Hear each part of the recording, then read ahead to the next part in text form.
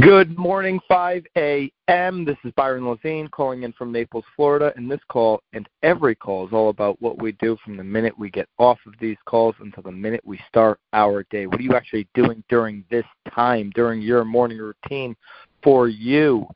I'm urging you to be super selfish in your routines. You have the energy and ambition to be selfless with the rest of your day. All right, on this Friday call, I want to piggyback yesterday's call. If you missed it, go to the podcast. Paul's call was great yesterday, and I want to piggyback that just a little bit. Right now and I've got two tips here that kind of correlate to what Paul was talking about. Right now is such a good time to do this stuff, to go deep with the people you've done business with that are in your sphere, that are in your database.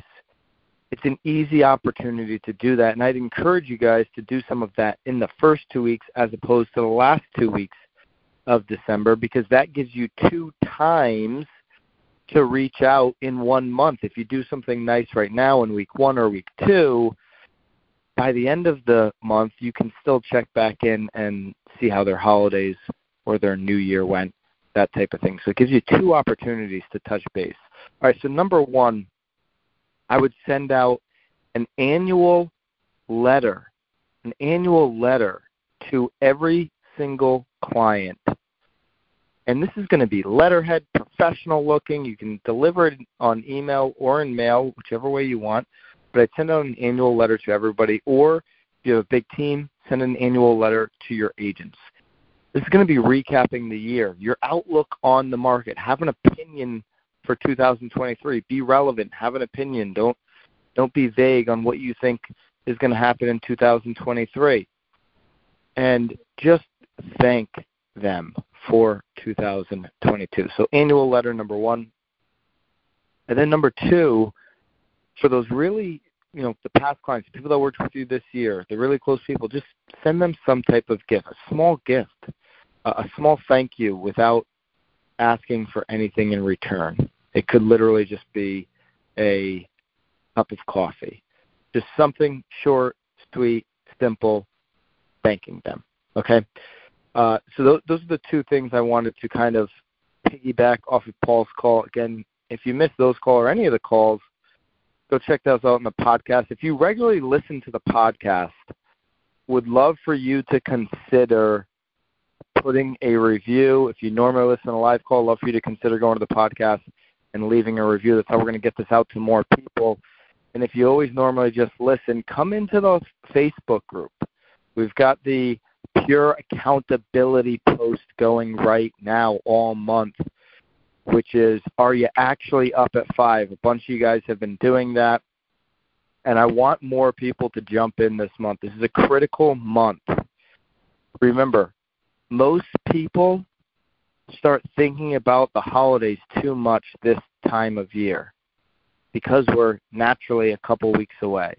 And they start getting pulled into holiday mode now. And they end up losing 30 days. Let's pull some people into our environment, into 5 a.m., that really have big ambitions for 2023, who we can really help take their game, their business, their personal life to the next level.